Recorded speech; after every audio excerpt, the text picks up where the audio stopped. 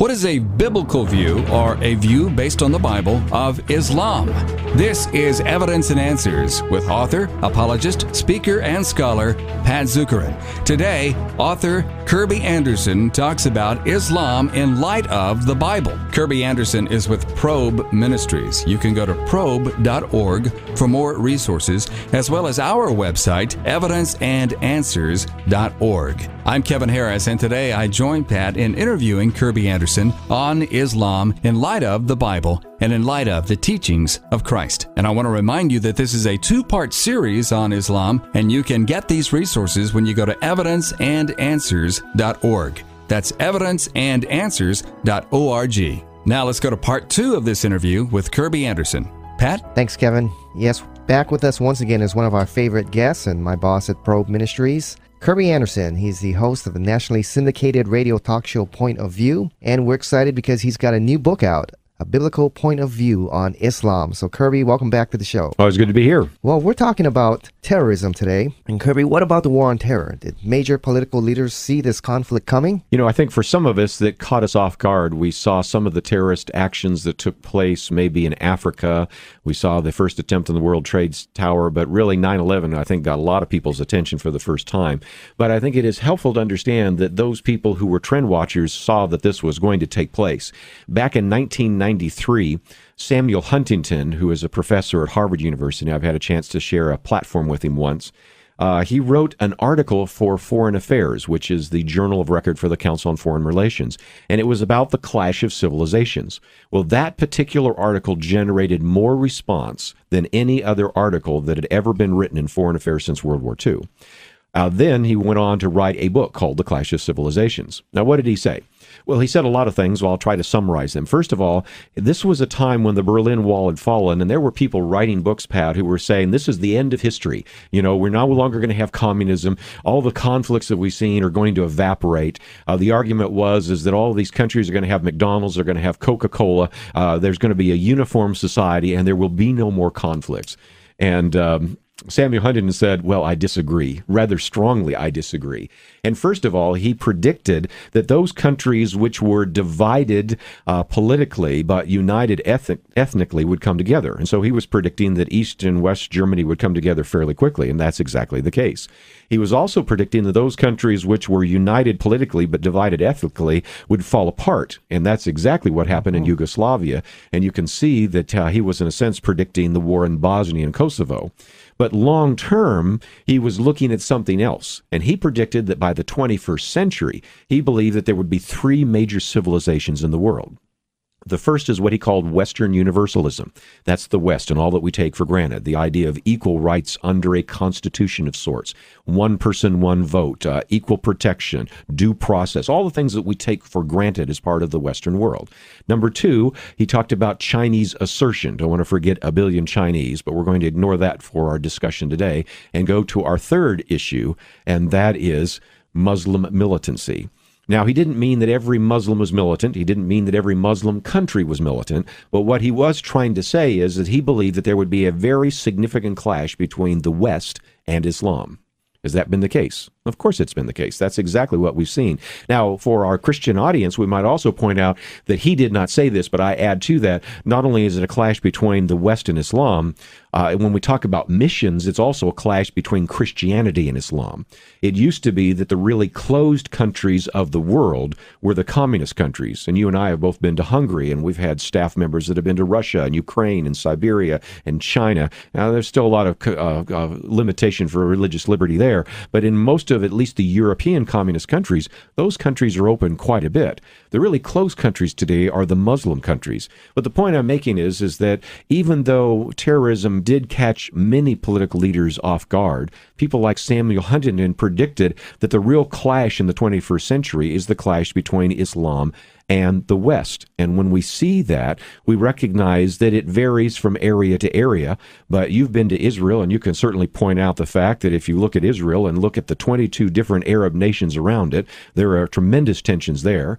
Some of our staff have been to other areas in the world, but it doesn't matter whether you go to Liberia, Sudan, or Uganda. It doesn't matter whether you go to Iraq or Iran, or you go to the Stan countries, Uzbekistan, Tajikistan. You can recognize very clearly that Islam is the predominant issue today today as we talk about the issue of terrorism. Doesn't mean that all Muslims are terrorists, but it does mean that almost all terrorist actions today come from radical Muslims. Yes, now, Kirby, there's some confusion out there between terrorism and military war. What's the difference there? And let's define terrorism a little bit. Right. And I wrote a column back in the 1980s and actually did a week of radio shows on the Probe Show in which I was becoming more and more dissatisfied with people that would say, well, terrorism is just in the eye of the beholder. Used to hear that one man's freedom fighter is another man's terrorist. Well, I wrote a piece that really came back to the idea that if you want to understand the way in which warfare has normally been conducted, and I recognize there have been many abuses, but this idea of a just war is that the goal then was to bring about a peace and to actually see civilians as collateral damage and to do all that you can to prevent the taking of any life of a civilian, that the actual warfare in a typical war was against enemy combatants. By contrast, terrorism, by its very nature, was not looking to attack enemy combatants, although it wasn't turning that down, but was to actually try to maximize civilian casualties. And so terrorism is based upon the idea of bringing terror to the population, not fighting a war out on a battlefield, but instead trying to, through guerrilla warfare, use various kinds of devices, suicide bombers, IEDs, and others to actually terrorize the citizens. So one of the fundamental distinctions between standard military warfare and terrorism is the goal in military warfare was to go beyond a reasonable doubt to try to prevent civilian casualties. And if you look at the conduct of the war in Iraq, and I recognize that many listeners are all over the map on that, but I think one thing you can say is that there are very good examples of where the military has gone out of its way to try to prevent military casualties. And if there is a particular area that they have actually tried to mark with a laser for a bomb and use a smart bomb, only when they are sure that it will only take out that building are they willing to release that bomb. That is just the difference of night and day between the typical terrorist activity where an individual straps bombs on himself or herself, goes into a crowded place and blows that up. The goal in terrorism is to have the maximum number of civilian casualties. The goal in at least military warfare, rightly done, is to minimize those. That's a very important distinction. I was out in the University of North Carolina. Quite a liberal crowd was out there condemning the U.S. actions in any kind of warfare. And I said, well, we're not talking on the same moral grounds here. The U.S. spends millions of dollars to make their bombs more precise so that they can hit their military targets right on the dot. Whereas terrorists, their goal is maximum destruction of civilian populations. They don't care just about being precise. They just want maximum casualties. So we're talking on two different moral grounds here. Yeah, and I think it's fair to say that there have been some times when the military has done a really bad job of the way in which they've prosecuted a war.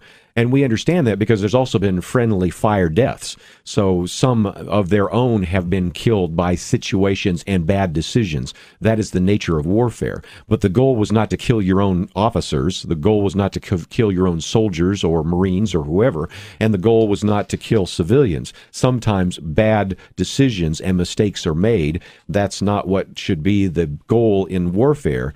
The goal is to try to minimize civilian casualties, and as you point out in terrorist actions, the goal is to maximize civilian casualties. Well, let's talk about jihad. What exactly is jihad, and is there a connection there between the teaching on jihad and terrorism? I think that's the key issue, Pat, because as a particular Muslim will interpret the Quran on the issue of jihad, this really is the difference, because if indeed you see jihad as a struggle, and really, if you can go into one chapter, if you wanted to just read one chapter in the Quran, I would recommend that you read chapter 9. It's called Surah 9, because that's where you find many of these so-called verses of the sword, where you get this idea of jihad. And most of the time, in our English translations, they're translated as strive hard or to strive. And it is the idea of striving. It comes really, it's the noun version of the verb jahidi, and jihad or jihad is really this idea of striving. Now, for many Muslims, this striving is an intellectual striving or a spiritual striving, is striving to conform your will to the will of Allah. And if indeed the Muslim friends that you have that perspective, they're going to be very peace-loving indeed. There are going to be others that are going to say, well, jihad was part of Muhammad's strategy, and maybe even the strategy in the the early centuries of Islam, something like that. So they might at that point say, okay, that applied in the 7th century, maybe even the 8th century, but it doesn't anymore. So they'll contextualize it. Those will be peace-loving people. But if, however, they believe that jihad is a striving that takes place on the battlefield, which has been the traditional interpretation of jihad, well, then those individuals are going to see this as a military operation. And so it really comes down to how you determine that word. It's a watershed. If you see that as a striving intellectually or spiritually, or if you contextualize it, they're going to be peace-loving. If indeed you see that as a jihad that needs to be fought out on the battlefield, then you can see that those are the jihadist or the Islamo-fascist or the Islamicist. Everybody's used different terms for that to describe those individuals who take a literal interpretation of the jihad and believe that that is the goal of every able-bodied Muslim, to fight against the West and to fight against the infidels. Kirby, there seems to be two clashes that we're addressing here. One would be Western democracy and Muslim militancy, and the second clash would be between the Christian worldview and the Islam worldview. And so both of those are kind of intermingled, but they're also distinct. One on a governmental, security, foreign policy level, and then the other on a spiritual level. But I can also see a lot of overlap there. Oh, I certainly do too. And here's a couple of points where that overlap actually makes it difficult. You remember the last time we got together, we talked about this idea of witnessing. One of the most difficult things in witnessing to your Muslim friends is oftentimes they will see those two connected totally. In other words, they'll say, for example, Kevin, well, you are from a Christian country, and I do not like what America sends to our country. Pornography, violence, sex, drugs, all sorts of things in the movies, all sorts of a lifestyle, globalization. One of the arguments that Osama bin Laden used for his justification for 9/11 was the fact that you had infidel troops in the Holy Land, that you support the nation of Israel, that you spread your evil and decadence around the world.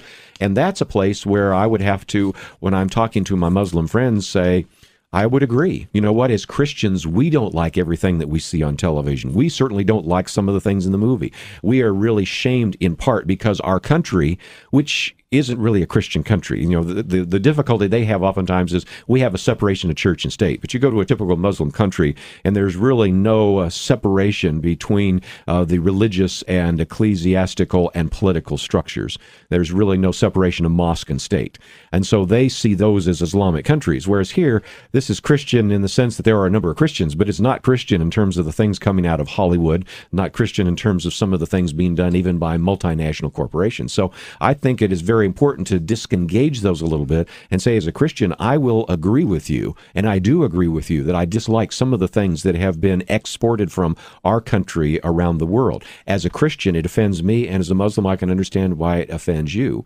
But at the same time, there are two different issues, and that's why it's important to ask yourself, if we're dealing with foreign policy issues, then we're really kind of dealing with Romans chapter 13, verses 1 to 7, the idea of government and what is the responsibility of a sovereign government when another government attacks us.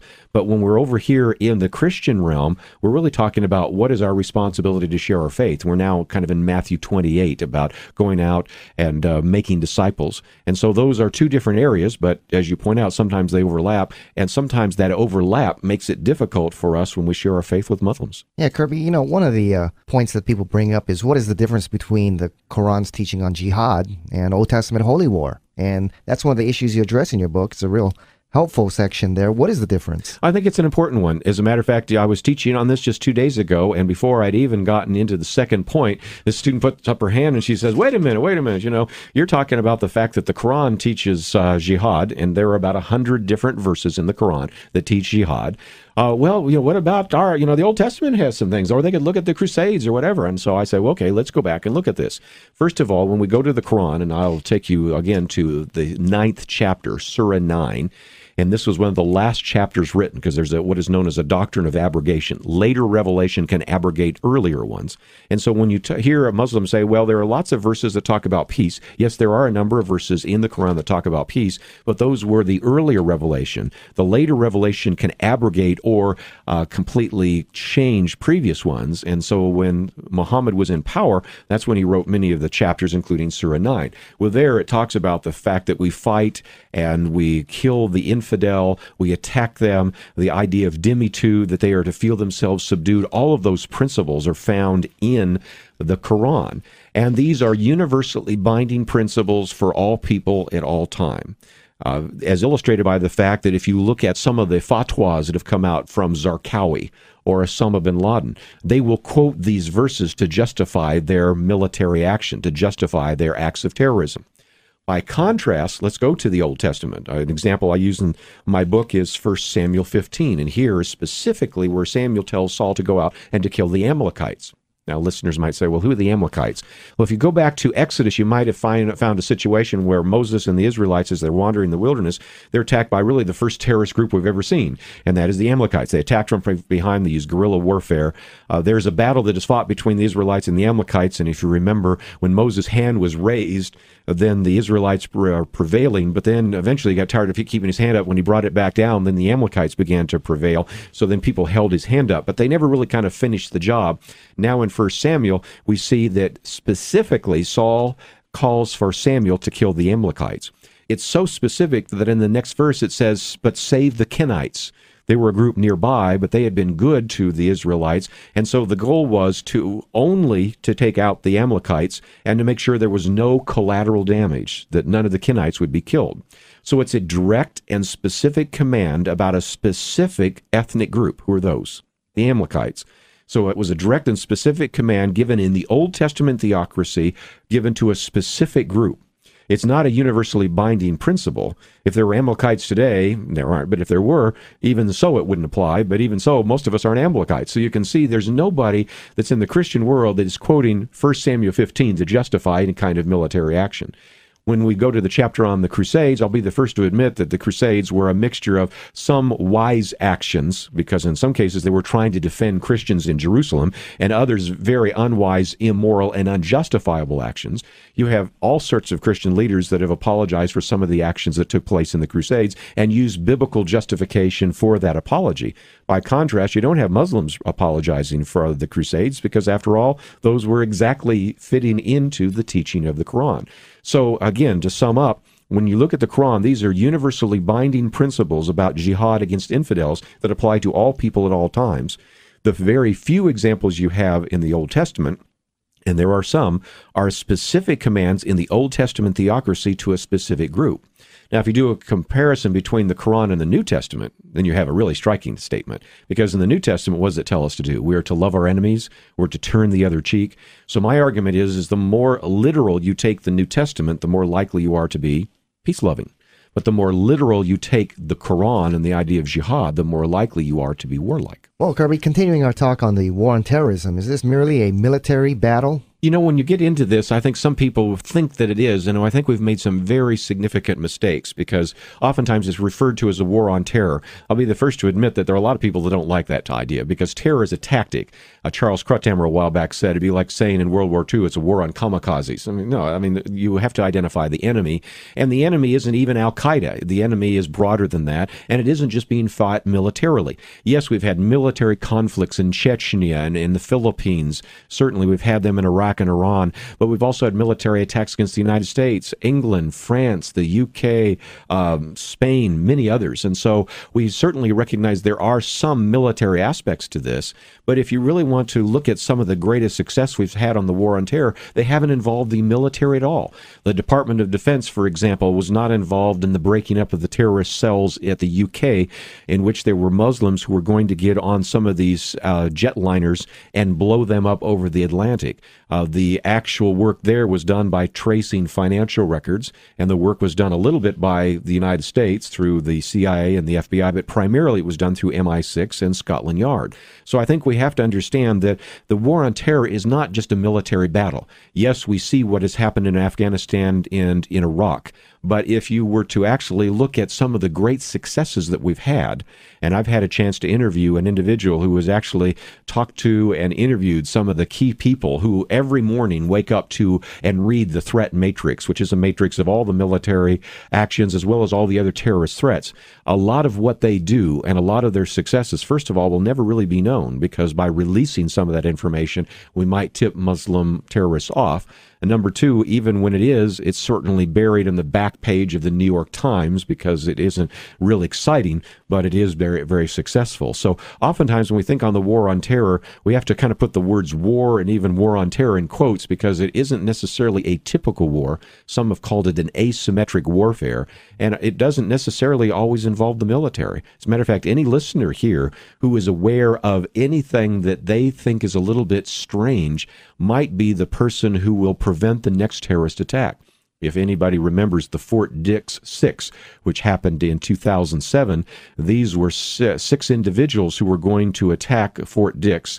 And the way they were caught was because somebody working in a print shop noticed something that looked a little bit strange and called in the intelligence forces, and they were able to break up a terrorist plot. So the good news is that even though this war on terror is fought by the military, and we certainly want to salute those who are in the military that have fought that, a lot of the battle will be taking place in our communities, and if we're the eyes and ears of the government, we'll be able to prevent some of these terrorist attacks. Now, Kirby, does the Bible provide any guidance on this current war on terrorism? This is a tough one because I've had some people say, the Bible really doesn't say much about terrorism, and I'll be the first to admit that it doesn't. It doesn't even say a lot about war, but there have been people over time that have really spent some time trying to think about these issues from a biblical point of view. And so those have been developed into what is known as the just war criteria. Now, these aren't necessarily biblical, but they take biblical principles to establish what a just war would be. And there's 7 different criteria for a just war. 5 which are used before you go to war, 2 that you use when you're in the midst of war. The first is the idea of a just cause. All aggression is condemned and only a defensive war is legitimate. Second is a just intention, the idea of trying to bring about a just peace. Number 3, a last resort. A war is entered into when all negotiations and compromise have tried and been failing. A formal declaration of war. A 5th one is limited objective. The purpose is peace there, or unconditional surrender. And so those are the 5 that are used most often to determine whether or not a war would be justifiable. Then 2, when the war is being fought. 1 is called proportionate means, and this would be eliminating the overuse of certain kinds of warfare and actions. And the second one relates to that, the idea of non-combatant immunity, that you try to minimize the number of civilian combatants that find themselves in the military action, and you try to prevent civilian any kind of civilian casualties. But the same question is oftentimes raised, okay, that worked well when you're talking about World War II. We tried as best as we could to prevent going into war, but after Pearl Harbor and with Adolf Hitler and all the things that were happening, we finally had to go into war. But how does that relate to this issue of terrorism? And some have said, well, just war doesn't really apply because it only applies to nation states. And this is not a nation that's attacking us. Certainly Iraq and Iran could have been figured as nations, maybe even Afghanistan could be. But the argument is made that really this doesn't apply. My answer to that is the idea of the just war was developed long before we even had nation states. As a matter of fact, the very first warfare that we ever fought in this country after the Revolutionary War was the war with the Barbary pirates. Because during the administration of John Adams, many of the Muslim pirates would actually take American ships.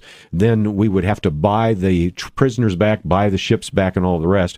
When Thomas Jefferson became president, he said enough with this, and he decided no longer was he going to put up with that. And so he sent the Marines to the shores of Tripoli, which of course you now find in the Marine hymn, and actually to deal with this. So the first military action that was ever taken after the Revolutionary War in America actually was a war to deal with the terrorist Muslim pirates of that day, and thus I think you can take some of these same biblical principles about just war and apply those to our war on terror. Our guest has been Kirby Anderson, National Director at Probe Ministries and also the host of the nationally syndicated radio talk show Point of View. His book, A Biblical Point of View on Islam, outstanding book you're going to want to get, and we have several free copies here. For a donation of any amount to Evidence and Answers, you can receive your free copy of this fantastic book that you're going to want to have, A Biblical Point of View on Islam. Kirby Anderson. Kirby, thanks for being on the show. Thank you. We want to thank you so much for listening to Evidence and Answers with Pat Zukeran on this timely topic, and remind you that you can get this entire series at our website, evidenceandanswers.org. That's evidenceandanswers.org. You'll find some of the best resources on presenting and defending your faith in Christ to an increasingly skeptical world at evidenceandanswers.org. World religions, atheism, the cults, the occult, apologetics, scientific and philosophical arguments for the existence of God, creation and evolution, the reliability of the Bible, archaeology and history, and the end times, to name but just a few. There's a new feature on our website called iShows, where you can download each individual show for just $2.50. On our website, evidenceandanswers.org, just like you download a song on iTunes, these are iShows that you can download each individual show you want, and we've got some of the top scholars on there. Evidence and Answers is supported by you, the listener, who appreciates a program that gives good answers to good questions. Our calling is to do what the Apostle Paul did on Mars Hill in Athens. He presented and defended the gospel of Jesus Christ, and we'll help you do the same by the grace of God. Just go to evidenceandanswers.org, and any gift or purchase of resources will be a tremendous encouragement to us. And remember that this entire series is available at evidenceandanswers.org. This has been Kevin Harris. Thank you so much for listening, and be sure and visit us online at evidenceandanswers.org.